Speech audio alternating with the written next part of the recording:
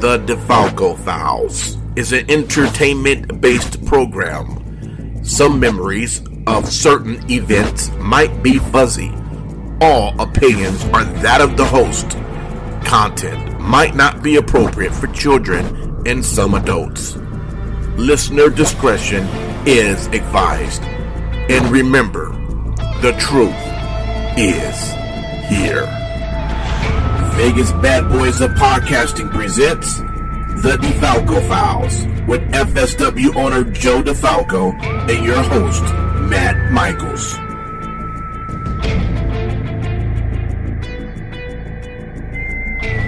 Hey everybody, it's Matt Michaels here on the DeFalco Files with the owner and creator of FSW, the Future Stars of Wrestling here in Las Vegas, Mr. Joe DeFalco. Joe, it's a new week, man. How you doing? You know, we're getting closer and closer, trying to get all the matches out. I'll be honest with you, man. I think the FSW Revolver card is the best card of the weekend. I think that's definitely can't miss. We've announced 5 matches, and there's still some fucking big guns that we haven't really, announced yet that we know we got to do something. I just got word that Willie Mack's also part of the show. I knew he was part of the Friday show. The Saturday show with Callahan. And then he was like, oh, yeah, because we had talked about a Swan-Willie tag team, but then Swan ended up going into the 4-way match for the Revolver Championship with JT Dunn, Kenny King, and Chris Bay. So it was like, oh, okay. So I thought Willie dropped out. And Sammy didn't secure him. He's like, oh, no, we got it for the Friday show, too. It's like, fuck. I got to find, we're working on our suicidal 6-way scramble that, I'm looking at like Juicy Finau, Eli Everfly, Willie Mack, Funny Bone, maybe Adam Brooks. Ooh. And, and the Joker's Wild on that one, or, Deuce's Wild, whatever you want to call it. But then we also got guys and women, Viva Van, Billy Starks, Damian Drake, Remy Marcel, maybe a Cal Jack, maybe a Graves, it's crazy. Richard Holiday, Anthony Green, so it's just loading up, trying to get everything set for that. I know some fans are a little concerned on Friday because Rampage they want to make sure they get to. And it's like, dude, that show starts at 3, which we're seeing is, causing some people a little hesitancy on thinking whether they can get to there at 7:30. And it's like, no offense to AEW, but 5 hours of AEW dark tapings is going to be nothing compared to the matches that we have. Even when you do get the best of the best on the Rampage show, it's going to be, against guys that aren't even good enough to be on our show because they're the enhancement guys that are going to be brought in. So it's like, but we're looking, GCW, they've sold a lot of tickets. Black Label, John Morrison's coming in, I see. It's like, man, I just saw my boy Carl Fredericks is going to be here for Black Label Pro. Nice. The 1% are going to be here. So, there's more talent going to be here than I've ever seen in Vegas in one weekend. Well, for the card right now, let's start with Full Tilt. What are the matches that are announced so far for that first show, which is first show is Luck of the Draw. Luck of the Draw, right? Okay, Jay Vidal is going to defend against Anthony Green. Gregory Sharp's going to step up, and he's going to wrestle Davey Richards. No shit! Wow. Yeah, we just announced that one the other day. By the time this airs, we'll have the announcement, Remy Marcel versus Travis Titan versus Adam Brooks, which new because even though they were taping it this week, it wasn't going to air on MLW television till after, and they did not want the first match for the public to see to be at our event and not their event. So we now have to scramble, and maybe Hammerstone wrestles Juicy. Maybe Remy Marcel wrestles Holiday. So it's like, we're a couple of weeks away, and we're trying to get that going. And then we got the Sunday card with Let It Ride that we haven't really announced anything yet. So we're just trying to make sure we got everything set. I like to call them the Disciples of Sin, which will be representing FSW at Luck of the Draw. Sin Bodie, Damian Drake, and Funny Bone taking on, the World. And we're figuring out who that's going to be. And it looks like I am going to bring it back at Let It Ride. The FSW fray will happen. A 6-man fray. It's similar. I saw they're doing some kind of scramble, I believe, at a Revolver show. And it's like 6 guys, but it's like pinfall submission. That's great.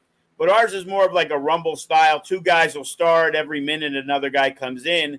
And the only way to be eliminated is by pinfall or submission. Yeah. So obviously, even though it's called Let It Ride, it is the luck of the draw of where you end up. Because, if you're the last guy who gets to enter, you're going to obviously have the advantage over, the first guy who has to come in. Right. So, we're trying to differentiate things, make it special, and with luck of the draw, we've been able to do that, we feel, with some of the outside talent that's going to be here. And then the Revolver show, we made the first 2 announcements. Trey Miguel, Nick Wayne, and Jay Vidal. In that one. And then you got the 4-way with Swan, Kenny King, Chris Bay, and JT Dunn. And then it was like, oh, shit, Mike Bailey and Matt Vandergriff. And it was like, okay, let's now go to the other side. And now you got Tom Lawler against Josh Alexander. So, so far, you got 3 main events right there. Yeah.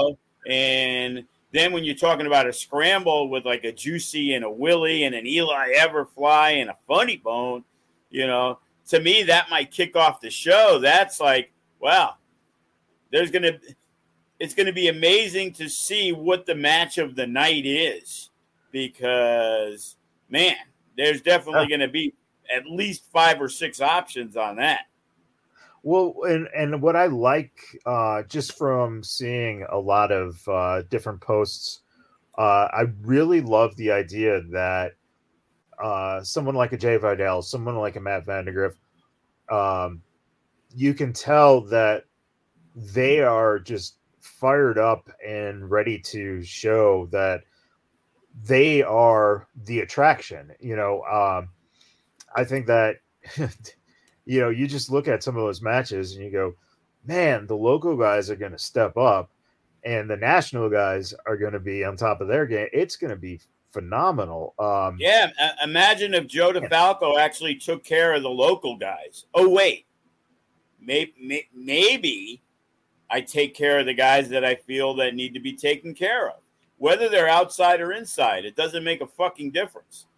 The cream rises to the top. So, yeah, and what's interesting in terms of, if you look at the reach of this whole collective with the number of shows that are going on, you're also seeing kind of a chance for fresh matchups in terms of, Vandergriff going against Mike Bailey.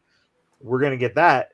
And then if you go to the GCW show, you're now going to get Chris Bay versus Mike Bailey. Wow. I mean, it just having everyone, everyone talks about. And then you're getting Chris Bay against Titus Alexander on Luck of the Draw that I, failed to mention. So it's all these guys are getting huge opportunities, And it's like, you know what? To the FSW fan, Matt Vandergriff and Mike Bailey may not be a marquee matchup because Mike Bailey's been gone for a while and he doesn't have that national reach. Right. But to the fans outside Vegas who might be watching on Fight TV are excited because they're big fans of Mike Bailey. Now they're going to get another opportunity to see a guy that they may have briefly heard of, maybe seen a little bit of, Matt Vandergriff, where they're going to be like, holy shit, this motherfucker can go, and it's the same thing with the Jay Vidal, our fans, because they know Trey Miguel well, Nick Wayne, he worked a pre-show match for us, but nationally, that's a big time match, Trey Miguel versus Nick Wayne. And it wouldn't miss a beat. But Jay Vidal makes the local crowd really be enthralled into the match. And now the outside fans who are now watching it instead of being there are going to witness a huge up-and-coming talent that, they may have seen a little bit on Effie's Gay Brunch or a little bit on GCW here and there or LA Fights because they follow GCW. But now, guys are going to get to be seen more on a national basis. A lot of people had no idea who Cody was until he got in there with Nick Gage. And now they're going to get the opportunity to see him again. And now the Revolver fans and people who are fond of that, we're still working on, what tag team they're going to wrestle. At the event. So, the guys who've been around, and that's who gets the shit, man. It's like, I love the Sky Highs and the Nick Xanders and the Brett the Threats and their, that next generation of talent. But there's only so many spots. And those spots are going to go to the guys who've been in FSW for 7, 8, 9, 10 years that have been there through thick and thin. They've been there for the shitty paydays. They've been there for the mediocre paydays. So, of course, a guy like Hammerstone and Remy and Cody and Jacob Austin Young and Gregory Sharp, and Funny Bone, that's the pecking order. Those guys who've been there, done that for years and have been at the top of the card for years, they're deserving of that opportunity.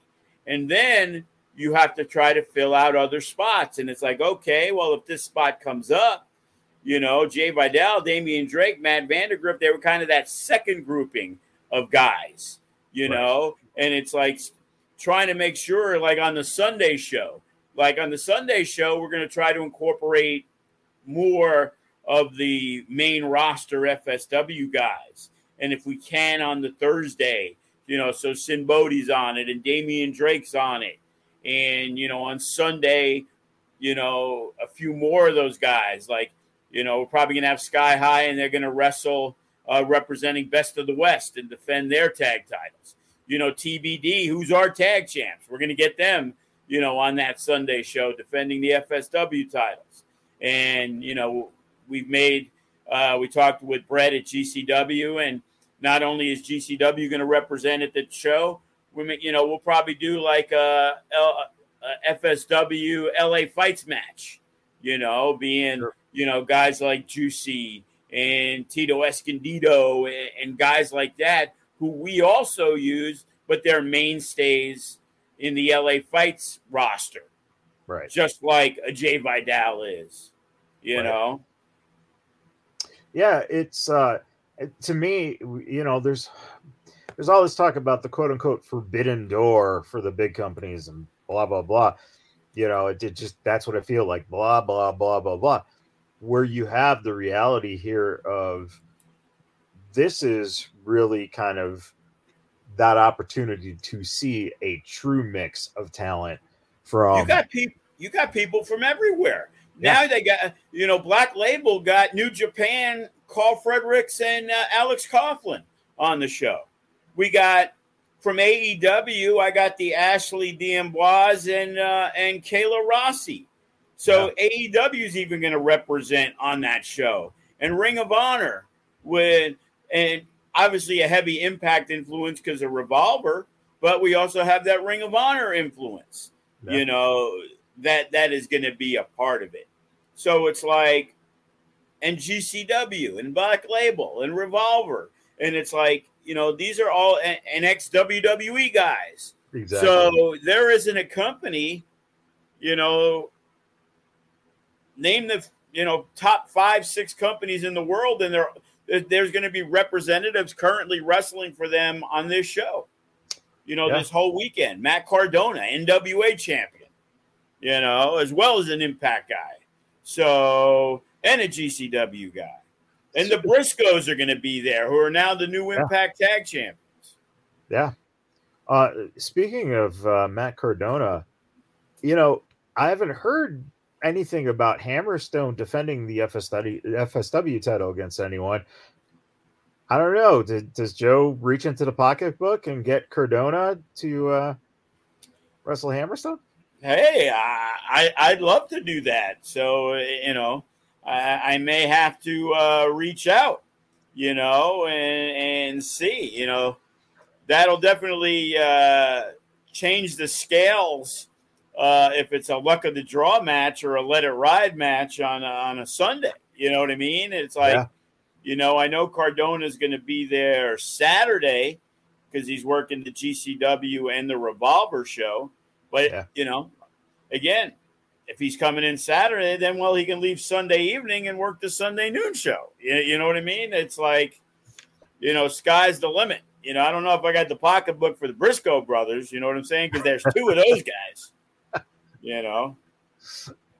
Yeah, I mean, you get Cardona, and then I'm pretty sure, Chelsea Green will probably be in his corner or wrestling on GCW's card. So, what a matchup it could be. It could be make the late call, Matt Cardona and Chelsea Green against Scarlett Bordeaux and Killer Cross.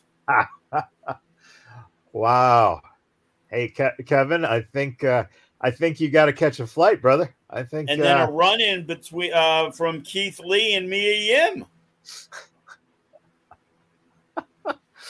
Well, hey, and we know now that the former Mecca champion John Morrison's going to be in town too. So there you go. Bring in Taya, ex-FSW, right? FSW Women's Champion.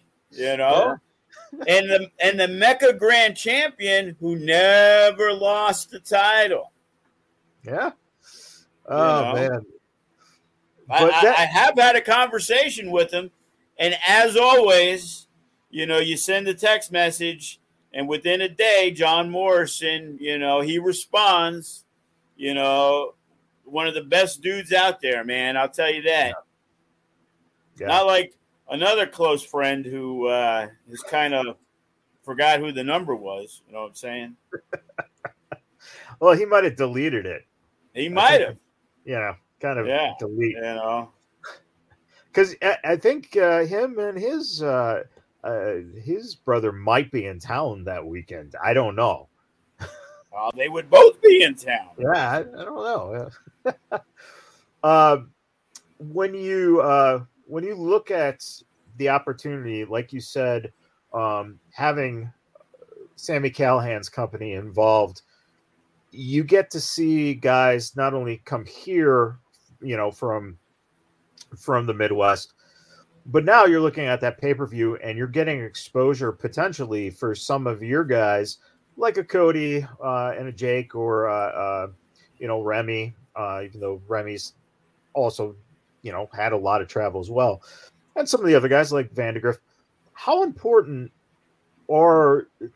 is it today in the way everything is available through streaming for these guys to get on shows like this so that they do build that base to where promoters then feel that they could bring in someone like a Matt Vandegrift or Damian Drake into Ohio or Michigan or Indiana and know that some of their fan base will be familiar with them?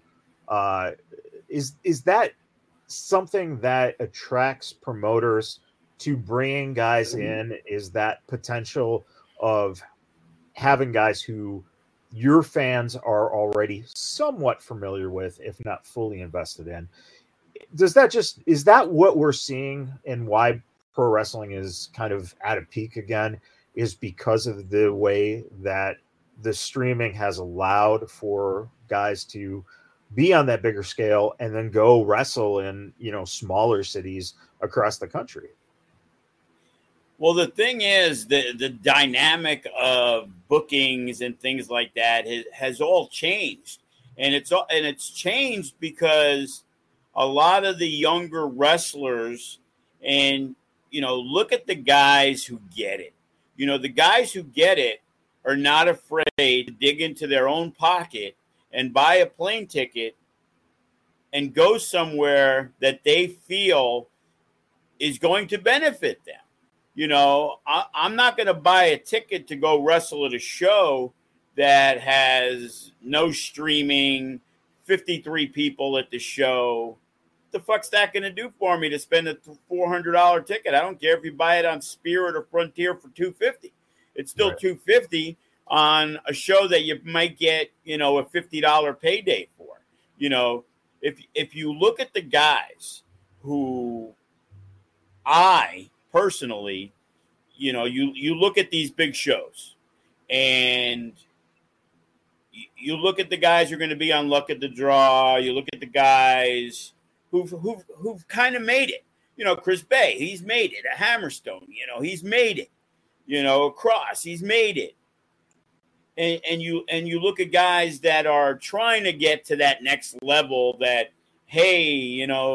whether it's Damian Drake and Vandegrift getting to appear at AAA or a Ring of Honor show or Impact and Jay Vidal, that these guys are willing to invest in themselves and they're not concerned with what their payday is. You get people on one side of Facebook and they go on and the promoter this and he don't pay that and he don't do this. And, I always joke about Marquez and the exposure bucks, and it's like, he's not going to pay you, give you exposure bucks, blah, blah, blah, blah, blah. But if it helps you, then those exposure bucks are great. Yeah. A Matt Vandegrift is willing to come back from Florida on his own to be a part of a big weekend because he knows Joe DeFalco is going to book him. So he's definitely got booked. And now he's hoping other people will see it. And he's already in with GCW because of stuff that we've done and things that they've seen because GCW worked with FSW. Yeah. And these guys, the first question, some people, hey, what's the pay? Hey, what's the pay? I can give you a list of these guys who there is no discussion of pay. They are willing to come in and work for whatever they're going to get paid. Right. And now if they decide after the fact that, hey, you know what, there's no squawking at the time, no matter what is being given to them, or I'll tell them, hey, people hit me up all the time. Messages on Twitter right now. Hey, I'm going to be in this weekend. Hey, I'd like to come down. I'm like, okay, hold the brakes. First off, if you want to come to FSW, that's great. First off, I got to see your shit. Secondly, I am not flying an unknown talent from Wisconsin, Indiana, Chicago. I'm not paying for your travel from California if you just want to come in and do something. And the pay will be minimal. And that's why we use a Percy Drews and a Travis Titan. And Percy Drews was smart, and he got himself a sponsor who got his flight covered. So it didn't cost him money to be out there. And a Travis Titan. And these are guys who get into some exposure on AEW Darks and things like that. They feel that FSW has great talent, that they want to be involved, and they hope down the road that we will cover their travel. We will pay them more money. They want to. They need to prove that they're a valuable commodity instead of just saying they're a valuable commodity. Hey, I'll come out. We have so many people that have offered to get down here just to be a part of the show, and it's like, no offense, but this weekend that's coming up, there's not a lot of spots. There's a lot of main FSW guys who don't get that spot. So we're not doing FSW versus Revolver and bringing in some guy who's never worked for either company, even if he's good, like that. Unless a spot opens up for an Anthony Green or Richard Holiday, you know, they're the backup plan. Well, it's a damn good fucking backup plan because I got to make sure that Matt Vandegrift and Damian Drake and Remy and Jacob and all these guys get opportunities. You know, it's like I'm struggling, you know, for the Sunday show. Okay, yeah, we got TBD on. Of course, I would love to have my tag team champions on the Revolver show, but they're a young team, and I can't just bump Death Proof, who've done 10 years worth of stuff and have earned every right to be there. So it's kind of mixing and matching and trying to make sure you offer the most amount of opportunities as possible. You know, Nick Xander and Brett the Threat, you know, these guys, they're a year or two into the business, but they've exceeded all expectations of what people, you know, have expected from them. And now they go to other places and they're put in main spots. And they're in really good spots in FSW, of course, but there's so many guys there. And you don't just get given something because you're good. Well, most of our guys are fucking good. You know, go look at a lot of the shows, and you see people on shows where like, fuck, this guy's terrible.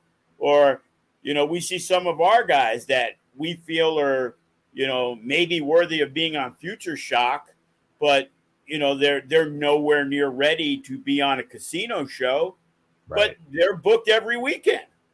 Yeah. You know, and it's like, you know, it's great for them, but, you know, a lot of times people are getting booked because they're going to work for free or inexpensively.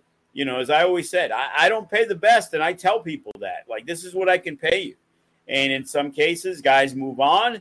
In some cases, people are willing to work. In some cases, people are willing to negotiate, because the bottom line is most people enjoy working for me in FSW. You know, they feel that if they're going to work out of state and drive in from somewhere, and their rate is $50 less that they're going to make with me, well, that's their decision to make. But if you look at the talent we got, it's obvious that a lot of these guys are okay with that because they're choosing to do it. Nobody's putting a gun to somebody's head and saying, yo, bro, I know I told you I'm paying you this, but I'm only going to pay you that. You know, I remember one time back in the day when AU was around, and we were supposed to get Tyshawn Prince and Jay Cash and, you know, Tommy Misfit, Thomas Day, and all those guys back in the day. And the word I got back from like Tyshawn and them was, yeah, Joe DeFalco, he doesn't pay anybody. You know, he only pays the Godfather and Superfly Snuka. And my response was, do you really think that the Reno scum drive from Reno and I'm going to stiff those two motherfuckers? And A, number one, they're going to keep coming back. And B, they're not going to beat the fucking living piss out of them. Like, you know, you can't believe everything you hear. Now, I am going to negotiate, because if I can save $50, $75, $80, $100, instead of having 12 good guys, I can have 18 good guys. And that's why when you look at an FSW casino show, it's fucking stacked to the gills. And Joe doesn't say, hey, you know what? We're only going to do 6 matches, 5 singles, and 1 tag, so I only got to pay 14 people. There's going to be 30 motherfuckers on the show. So add it all up. I want the best show possible. So how do you do that? You know, well, I'm not independently rich, and I'm not rich in any way. And I'm not a guy who's like, hey, I'm going to take all my money and I'm just going to give it away into wrestling. Because regardless of what people think, you know, I'm not doing these shows at a school because I'm making thousands of dollars. Like, hey, it's Future Shock. The tickets are $20 each. We made $9,000 on that show. Well, it's fucking virtually impossible to make money on that show. You know, it's a small school show. Tickets are $15 and $20. We let the kids sell them for $10 each. So when Oliver Canaday brings 15 people, they paid $10 each. Yeah. You know what I mean? So it's like what you bring in. Well, you're bringing in this, and the show's costing this, and, you know, you're lucky you can get fucking lunch at Chipotle. Yeah. But you're doing it because you're trying to give these guys experience, so down the line, they will be able to be utilized at a casino show and a Mecca show. And, you know, at the last Mecca, certain things it happened, and, you know, Sky High got to be a part of the main Mecca show in the three-way. You know, initially they were going to be in a pre-show match. So by doing that, we ended up getting Nick Xander and Thomas Day in a really good opening pre-show match. That 2 hours before the show, Nick Xander was there helping, totally not expecting to be on the show, but he was still there helping. Maybe if some other people were there, we could have did a 6-man or a tag, but some of those guys, since they weren't on the show and they're right at that level to where they work some of the main shows, and sometimes they don't. Well, were they booked somewhere else? Maybe in some cases they were. You know, it's the same thing Memorial Day weekend.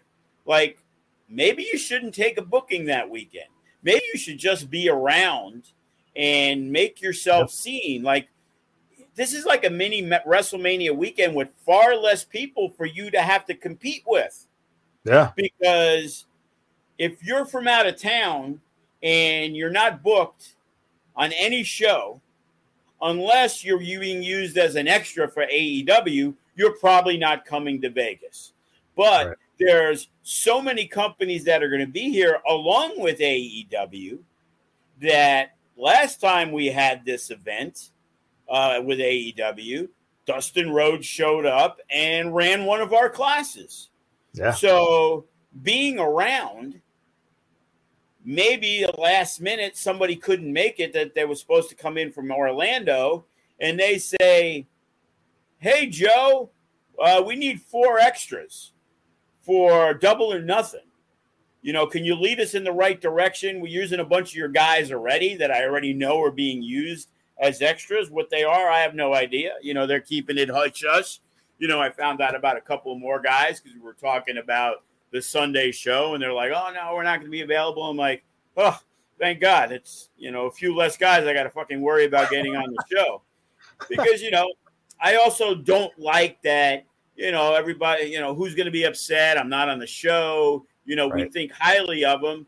And these younger cats, man, you know, they take it personally. And, you know, in most cases, you know, it's not personal. You know, sometimes we use a guy who's not as good as somebody else just because it's for a role that we're looking for. And everybody has a role to play. And, you know, unfortunately, it's my movie. Yeah, you know what I mean? And, you know, sometimes they have a hard time understanding it. Like, well, hey, I started before them. And it's like, again, it's not participation trophy. We literally had a guy leave as a student who was progressing very well, and he was getting close to a match that, you know, he felt that Nick Xander and Bret the Threat he was as good as them. And he started before them, and not very much before them, but he was coming along, and he was about to get a match on Future Shock, but he was bothered that Nick Xander got a spot before he did. And, you know, how much passion and dedication is really there?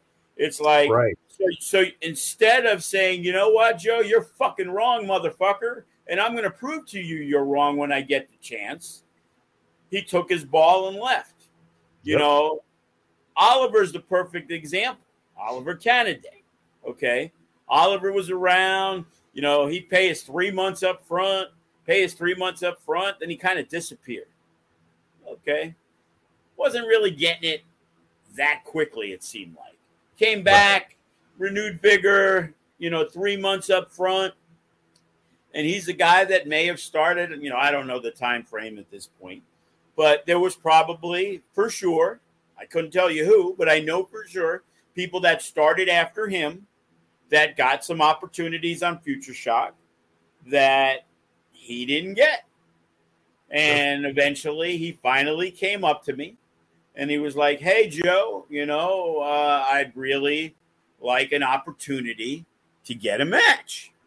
And it might have been a few months since I talked to random trainers and, hey, who looks like they're ready? Because, again, that's their job to dictate to me who they feel is ready to get that match.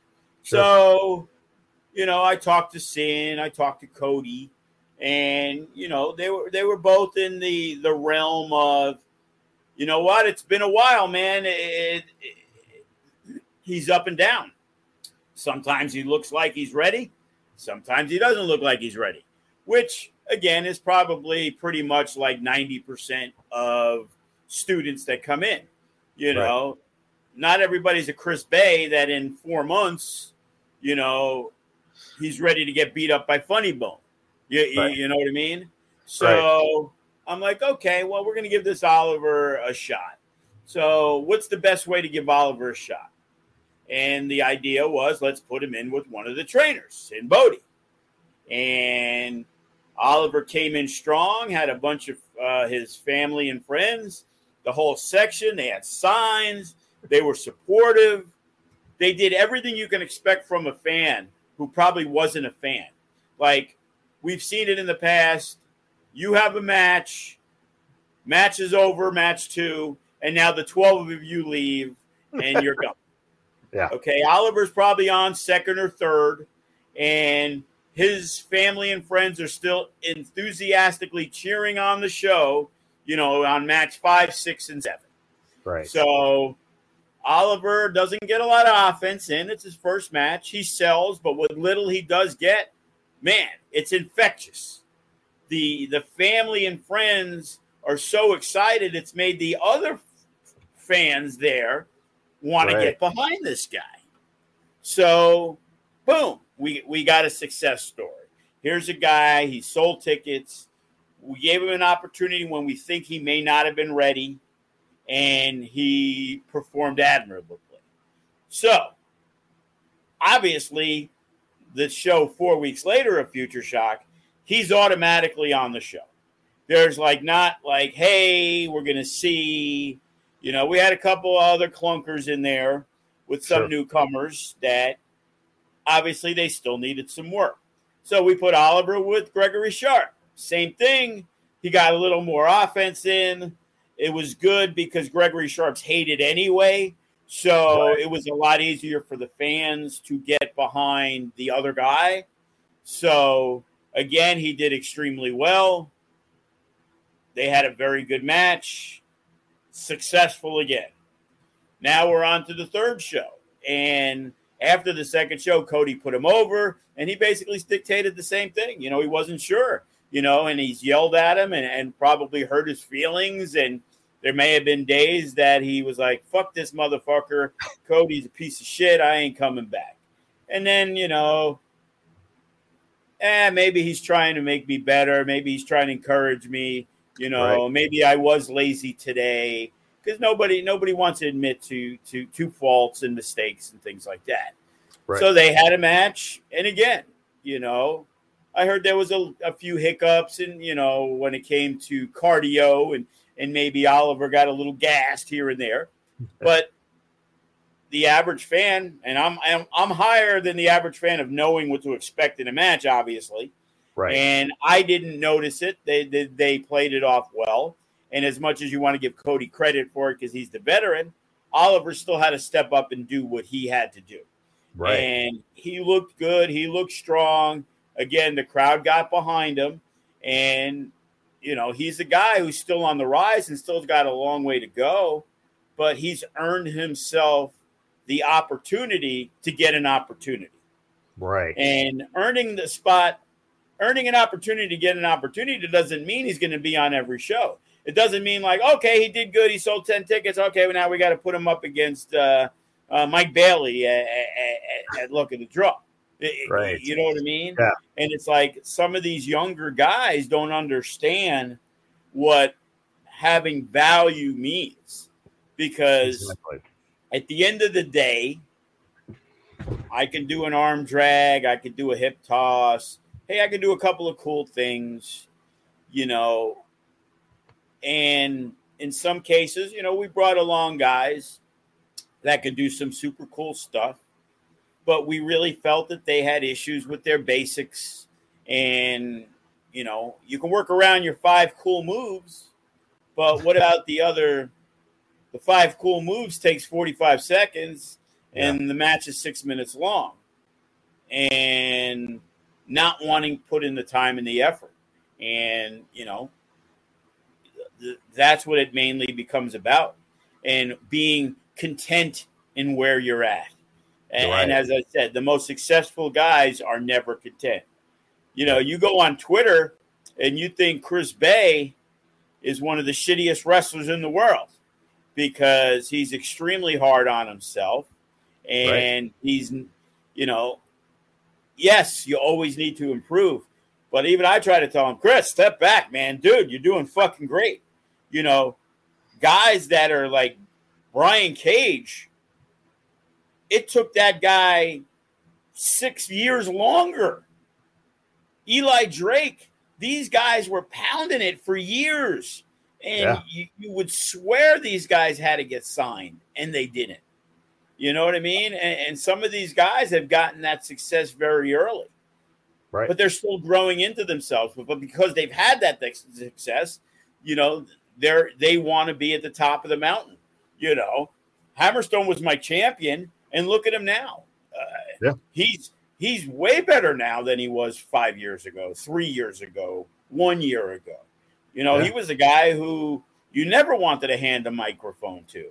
Now he's one of the best promos around.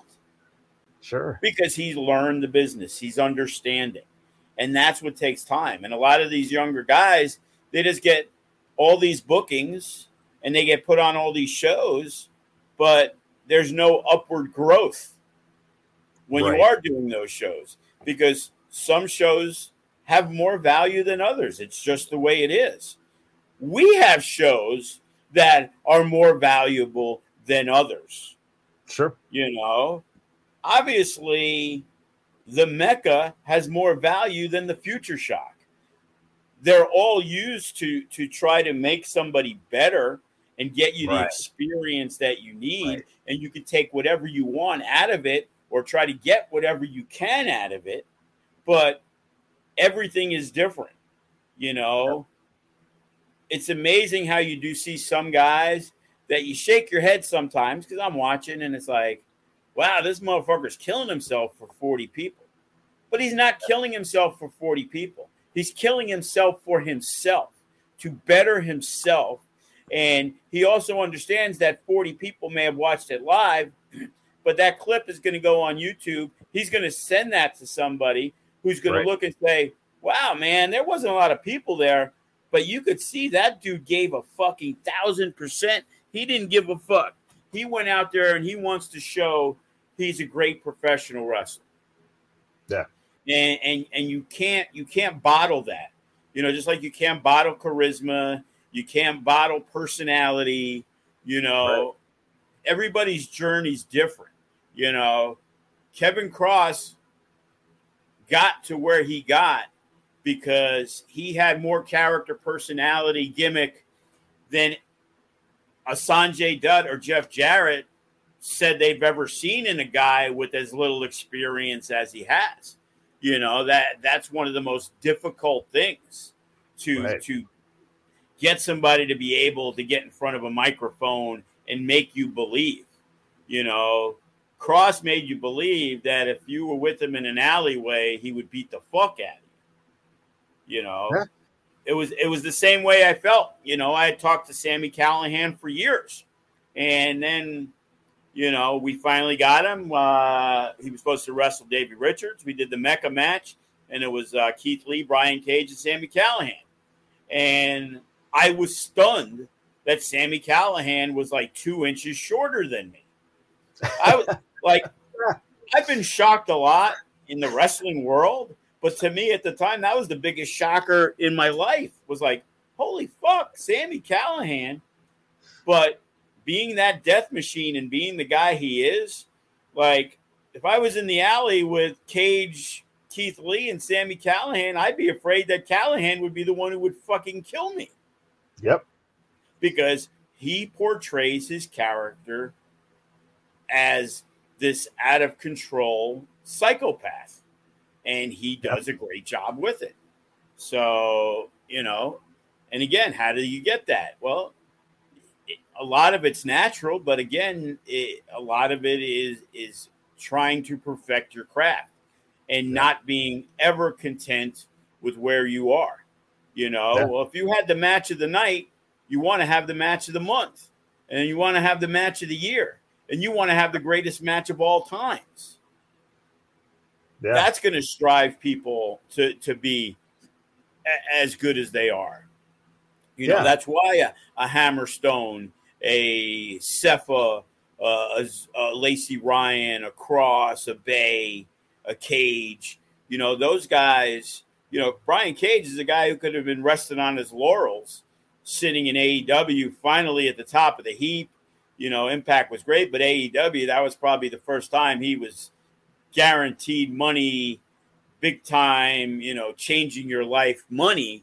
Yeah. To where this guy will still go out there and risk it all because he just wants to go out and have a cool wrestling match with a Casey Navarro or, a Will Ospreay or whoever it is, and not concern himself like, fuck, I better not get hurt because, I might lose my money. Right. He's the guy who, when I talk with Brian, money's somewhat important because of what he makes. But even if I paid him his rate and I said, hey, dude, I want you to come in and wrestle this marginal mid-card guy on my show, he would have no interest. He just wants to wrestle, the best matches he can have against the best people. Right. And he may not say, I wouldn't work a match against this guy, but if he likes the guy and it was Chris Bay, he would have, 5 years ago or whenever Chris Bay started, and he saw Chris and he liked him and he thought he was really good, it wouldn't matter to him where the guy's stature was. He just wants to have really cool matches. And if he felt that guy was good enough to do it, it wouldn't matter whether he had a fan base, no fan base, how much experience, and that's how he would do it. Well, that's a great point, too. And I think that's something that doesn't get brought up a lot with the journey when you're trying to become a professional entertainer in general. And that is, in Brian's case, he had gone through what young guys are going through 6, 7, 8 years ago himself. So he's worked his way. He's earned the opportunity then to work with people that he sees either already have made it and would make a good match or have that potential that he can see in them. There's no reason to take a step backwards and, go through all you go through in a match for someone who he might not have proven that they have the passion and love that Brian has.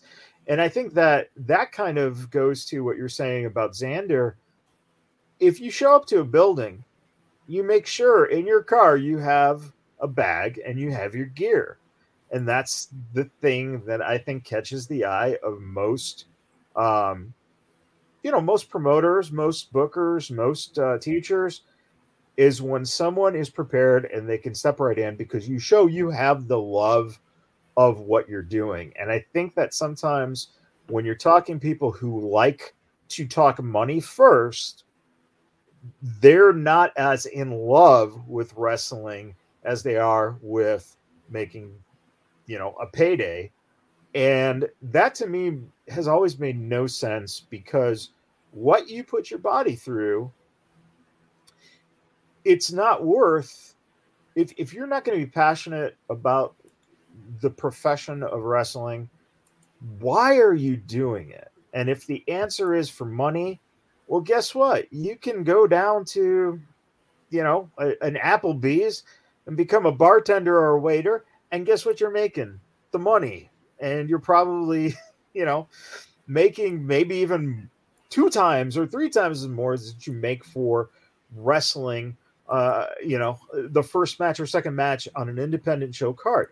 But the deal is, those people who are doing it and who love it, they could wrestle a dark match. They could wrestle, a main event. It doesn't matter. They're doing what they love to do.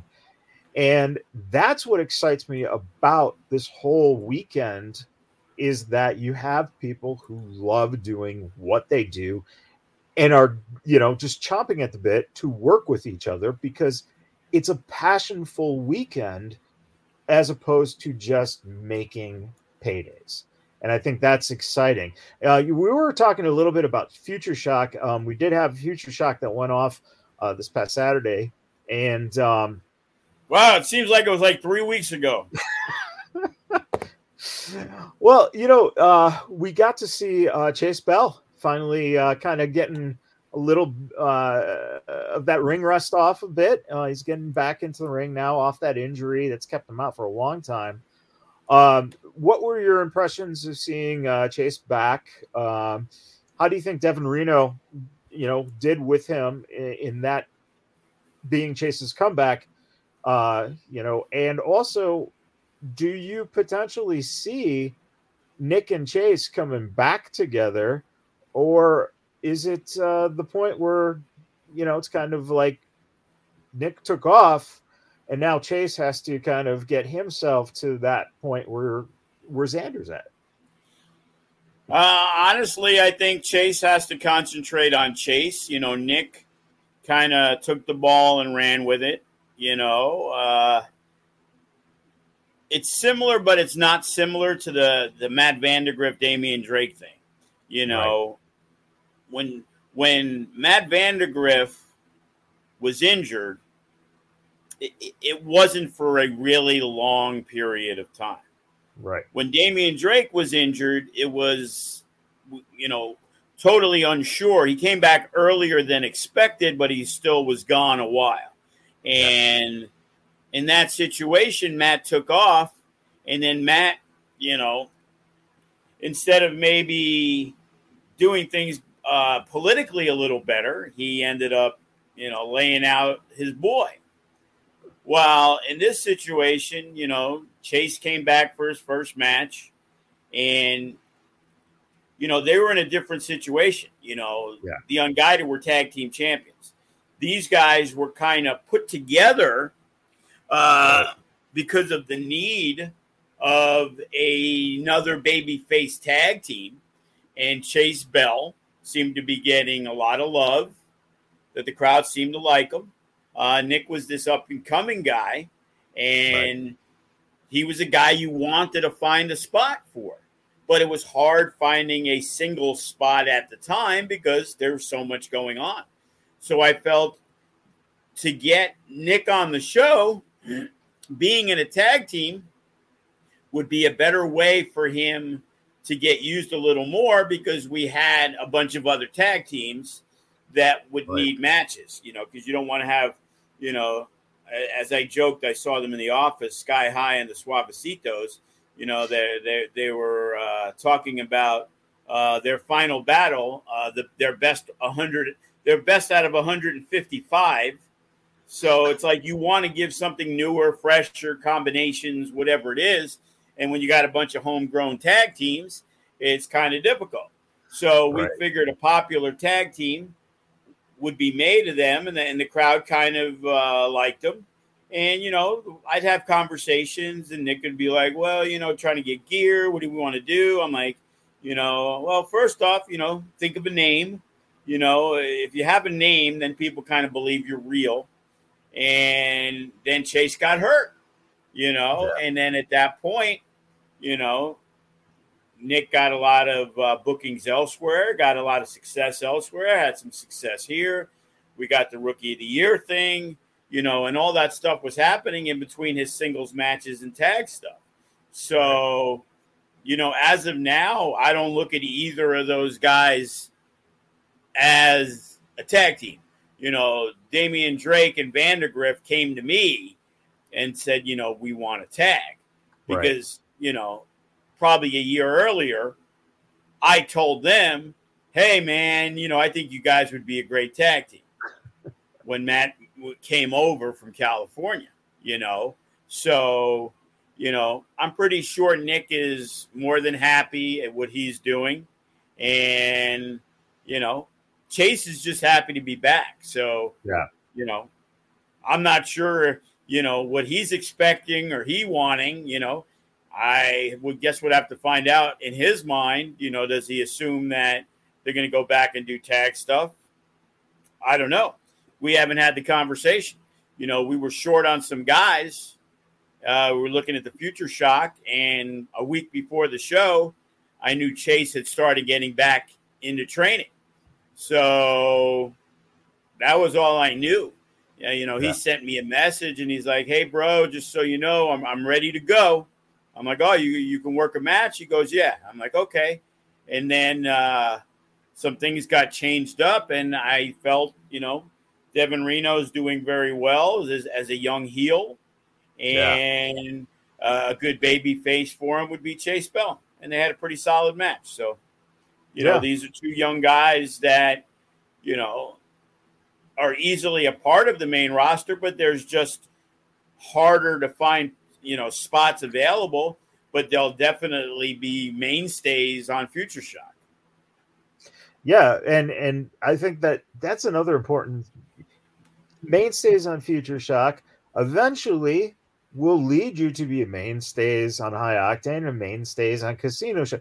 You got to take the steps. You got to put in the steps, and that's what you're seeing. Like those two guys could very well be that next round of guys who are going to be an important part of the backbone.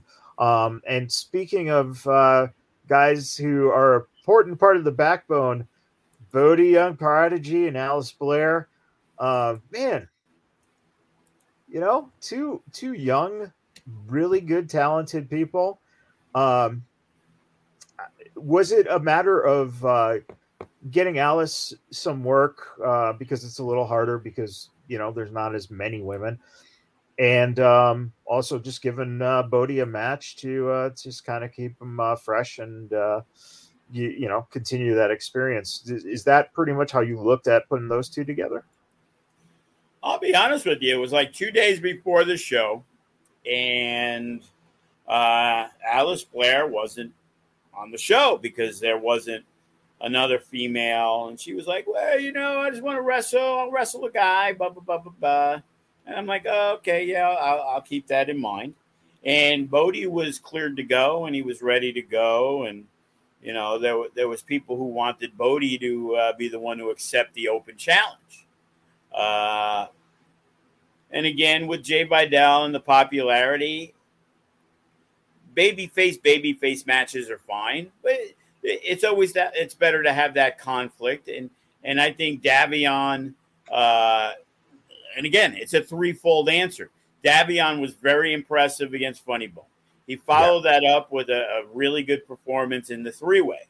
So the three-way was him, Blair, Brody, and Devin Reno.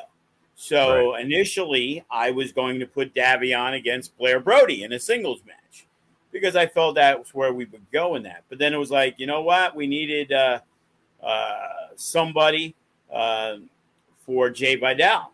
Actually, or not even me.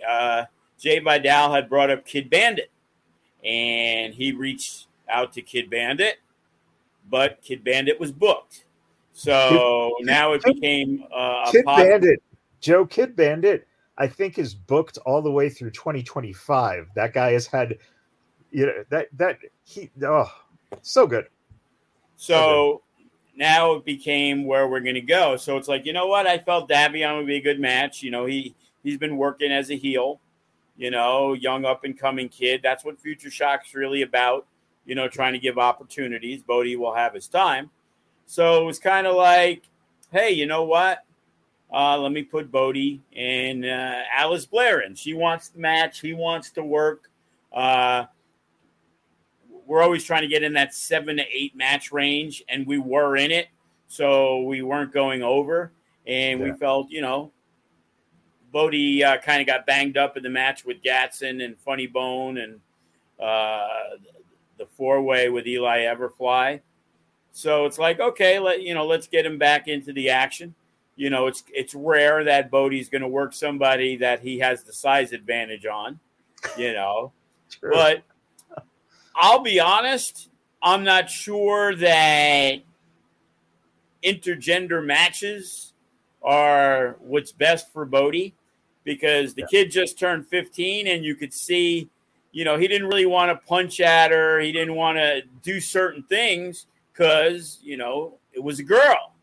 And even though it's wrestling, he was pretty hesitant on certain things that he wanted to do. So, but overall, it was an entertaining match. And, again, it's experience for Bodie, working with a female, and it's more experience for Alice Blair, who, at this point in her career, she needs to get reps and she needs to get experience. Yeah. So, no harm, no foul. They had a good 6-minute match. It was solid. The crowd was into it. And, that's one thing about our crowd, man. That homegrown talent that we use, can do no wrong in their eyes. Yeah. Yeah. And that's it speaks a lot for the fans here. And, that's very important because I think, like you said, you wrestle in front of 10 people somewhere else. It shows you the difference between being here in Vegas for the fans in Vegas who love you and love the company that you're wrestling and love the other companies you might be wrestling for. They just want to see you and they want to see you succeed. And you get to go to some other state and, wrestle on a card and realize the fans aren't really into this. They're not there, etc. So I think it's something that, for a Future Shock, it's great to get these guys assimilated into what a good, fan base can do and bring to a match. As we kind of wrap up here, this past Sunday was the WrestleMania Backlash. Do you watch Backlash? And as a booker, let me ask you this. You had WrestleMania was about 6 weeks ago. You have about 4, I think, matches out of 7 or 5 out of 7 that were rematches from that card. How hard is it for a company to execute better matches in that second telling as compared to what they did at WrestleMania? And do you think that they accomplished that goal in terms of moving stories forward and actually having better matches than they did at Mania with those, Charlotte and Ronda and Edge and AJ, Cody and Seth? What do you think overall about that? I thought it was a waste of my fucking time is what I thought it was. It's like, WrestleMania is the be-all, end-all. And now, because you can't sell pay-per-views for Backlash, you're selling it as WrestleMania Backlash because you're hoping there's idiots in the world who might think it's WrestleMania. And how does a storyline further when Seth Rollins loses to Cody Rhodes again? What purpose does it serve? The fact that they had a better match? Great. Back in the old days, you wrestled fucking 400 house shows against the same person. So now you're doing the same pay-per-view, and except it's WrestleMania. Oh, wait, it's not WrestleMania. So Edge is going to beat AJ Styles again. And now I'm assuming we're going to have to look forward to Cody Rhodes versus Seth Rollins in the cage. I don't know. It's like, so does Seth Rollins win the next matchup? Because normally it's the tiebreaker. I win one, you win one, you know. In the past, it was worse. You know, hey, we have WrestleMania, and then tonight on Monday Night Raw, we have 4 rematches from the pay-per-view that you just paid $60 fucking for to not have the feud end. Right. The never-ending feud, the never-ending story.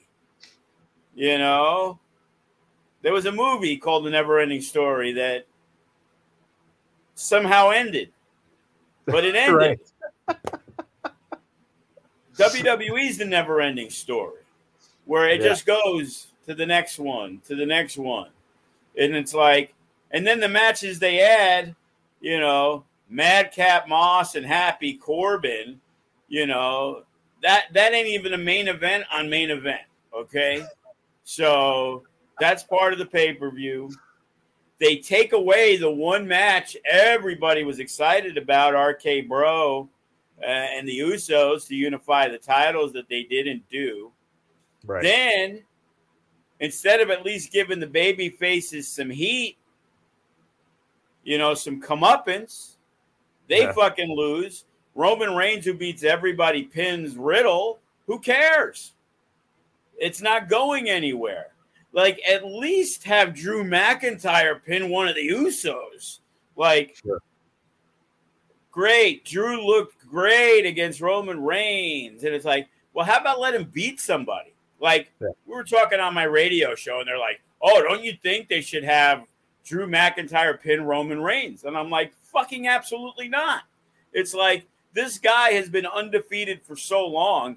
To have him lose and be pinned in a random 6-man blow-off bullshit fucking pay-per-view is pointless. I'd rather do it on Monday Night Raw if you were going to do it. But, you know, why can't Reigns lose to Drew McIntyre once? And that would be for the title. Now, all of a sudden, shit comes out that Roman Reigns is not going to be around because he's going to be making a movie for a bunch of months. That the whole summer he's supposedly not going to be around. Yeah. Well, then I guess it's SummerSlam or Money in the Bank.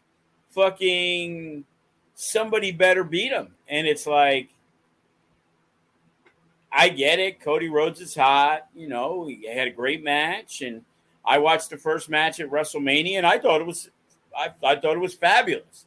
Yeah. But I've seen the we're going to stuff people down your throat thing. And for out of nowhere, there's no buildup. Right. And Cody Rhodes, because he wants to do something his dad never did, well, that should be a 6-month year buildup for WrestleMania. Right. It shouldn't be, in a month and a half they have a match and he wins, or he wins Money in the Bank and he cashes in. You know what I mean? It's like the storytelling to me is abysmal. Let me ask you this, because you just brought up something that I found fascinating, and that is they started running a promo with Cody in Allegiant Stadium, and it was a promo to sell Money in the Bank being here in Vegas July 4th weekend.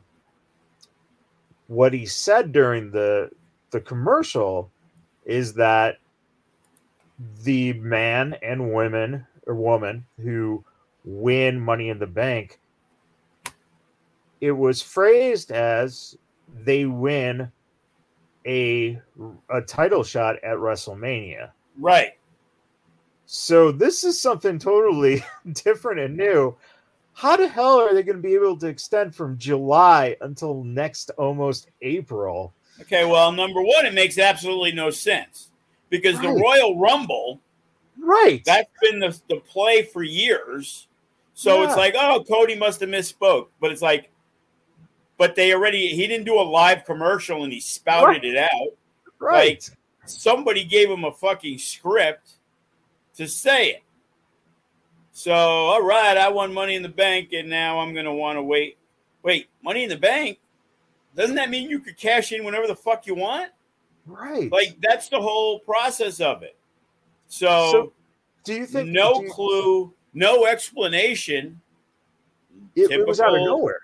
Typical WWE. People are like, what the fuck is even they talking about? Could it possibly be that we will see for the first time, well, sort of the first time, because they kind of did this with Otis and The Miz, and that the briefcase kind of going back and forth. But do you think that that's what we're going to be seeing for almost 6-7 months, is the potential of people winning the briefcase and losing the briefcase and almost defending it as if it was a title?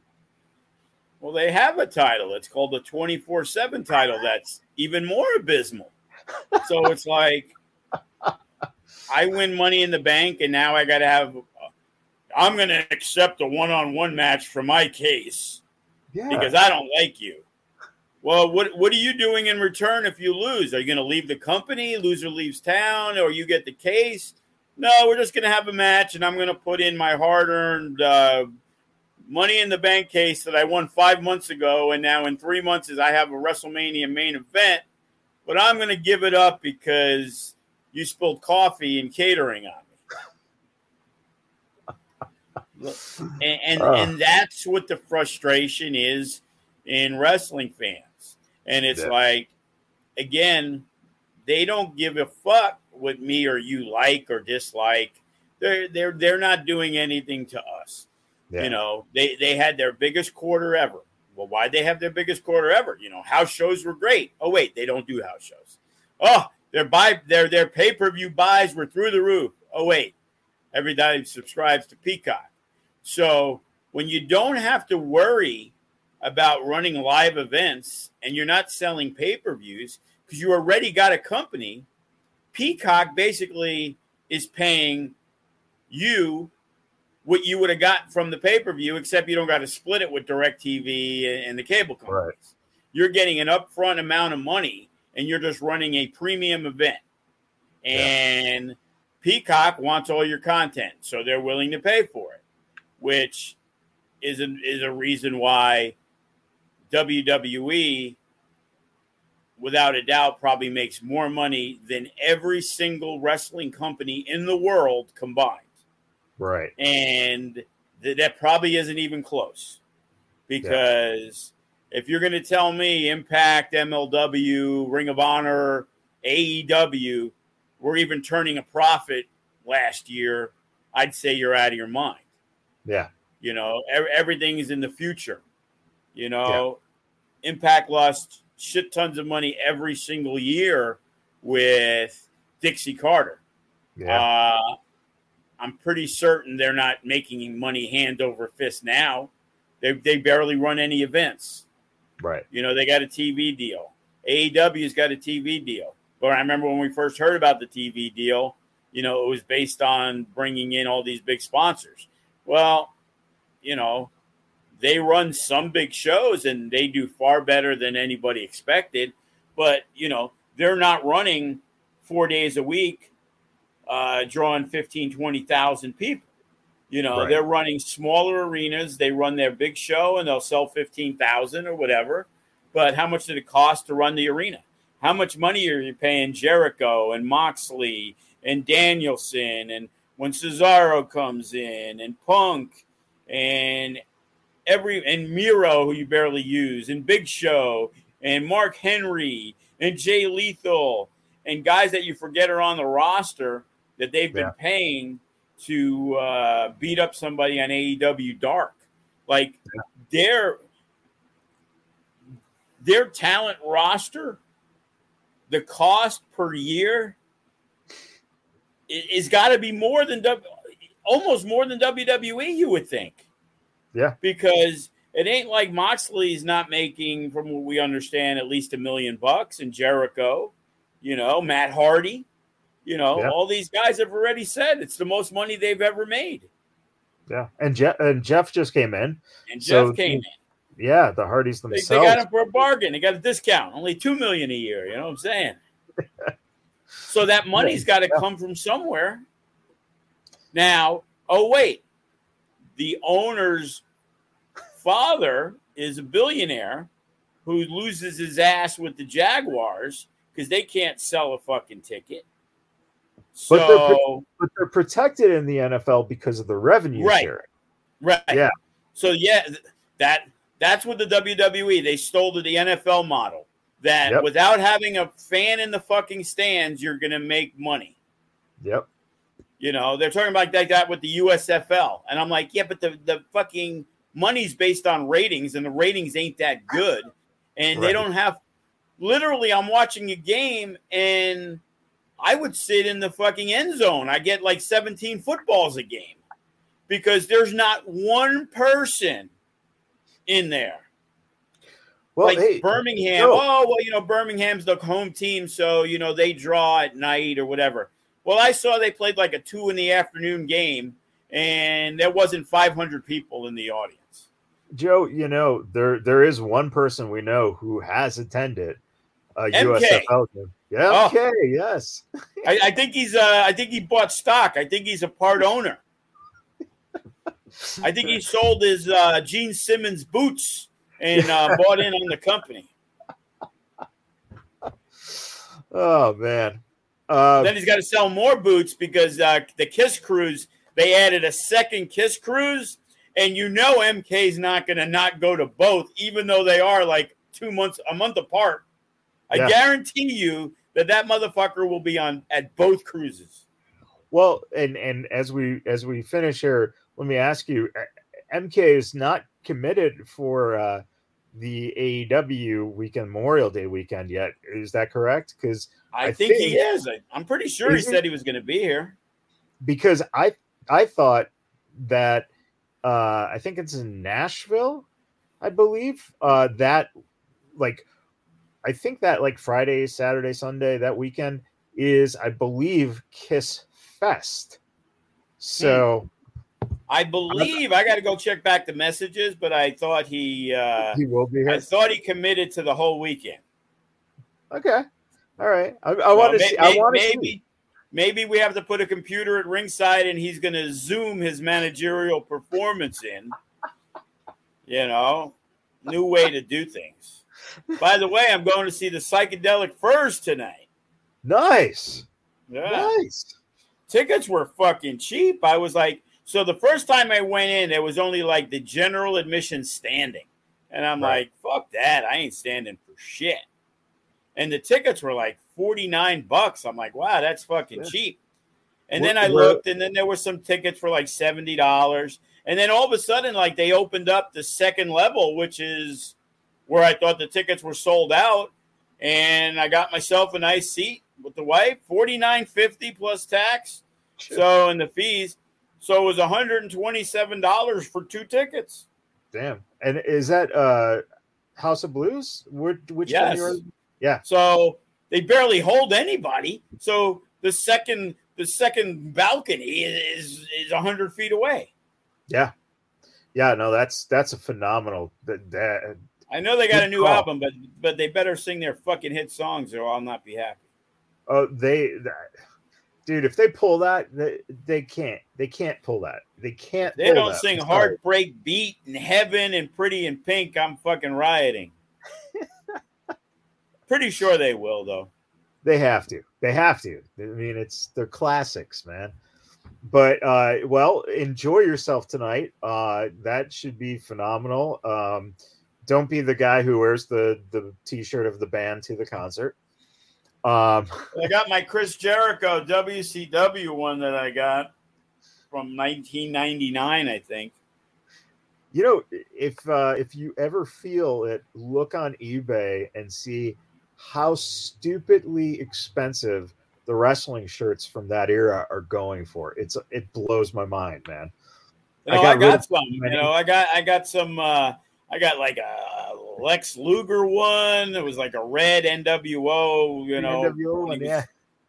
And then I got like the whole thing, the collection from the Nitro Grill that I still have. I got 4 Horsemen like kids T-shirts. that were from the Nitro Grill, and Goldberg and Kevin Nash. And my favorite, the FUNB, when it was the Fuck You New Blood. Like, yeah. I actually dug that gimmick. But I tried to get Nick Bockwinkel. I was going to run a group, an anti-group. It was going to be Fuck You Nick Bockwinkel. And they were going to put the 75-year-old guy through a table. Because I said, hey, Nick. Because Nick lived in town, and we knew him because, you know, he did stuff at Rush's school. So, you know, we talked occasionally. I'm like, Nick, I got this idea. I got these FUNBs. I want to say, fuck. So it could be this heel group, Fuck You, Nick Bockwinkel. Love to put you through a table. What do you think? He's like, I think it's great. Just depends how much you're going to pay me. And it was like, you know, Nick was about the dollars. You know, if you paid the dollars, it made sense. So, you know, unfortunately, it never came to fruition. But, you know, at 75, Nick was willing to take a throw through the table for the right price. Oh, man. Well, let's face it.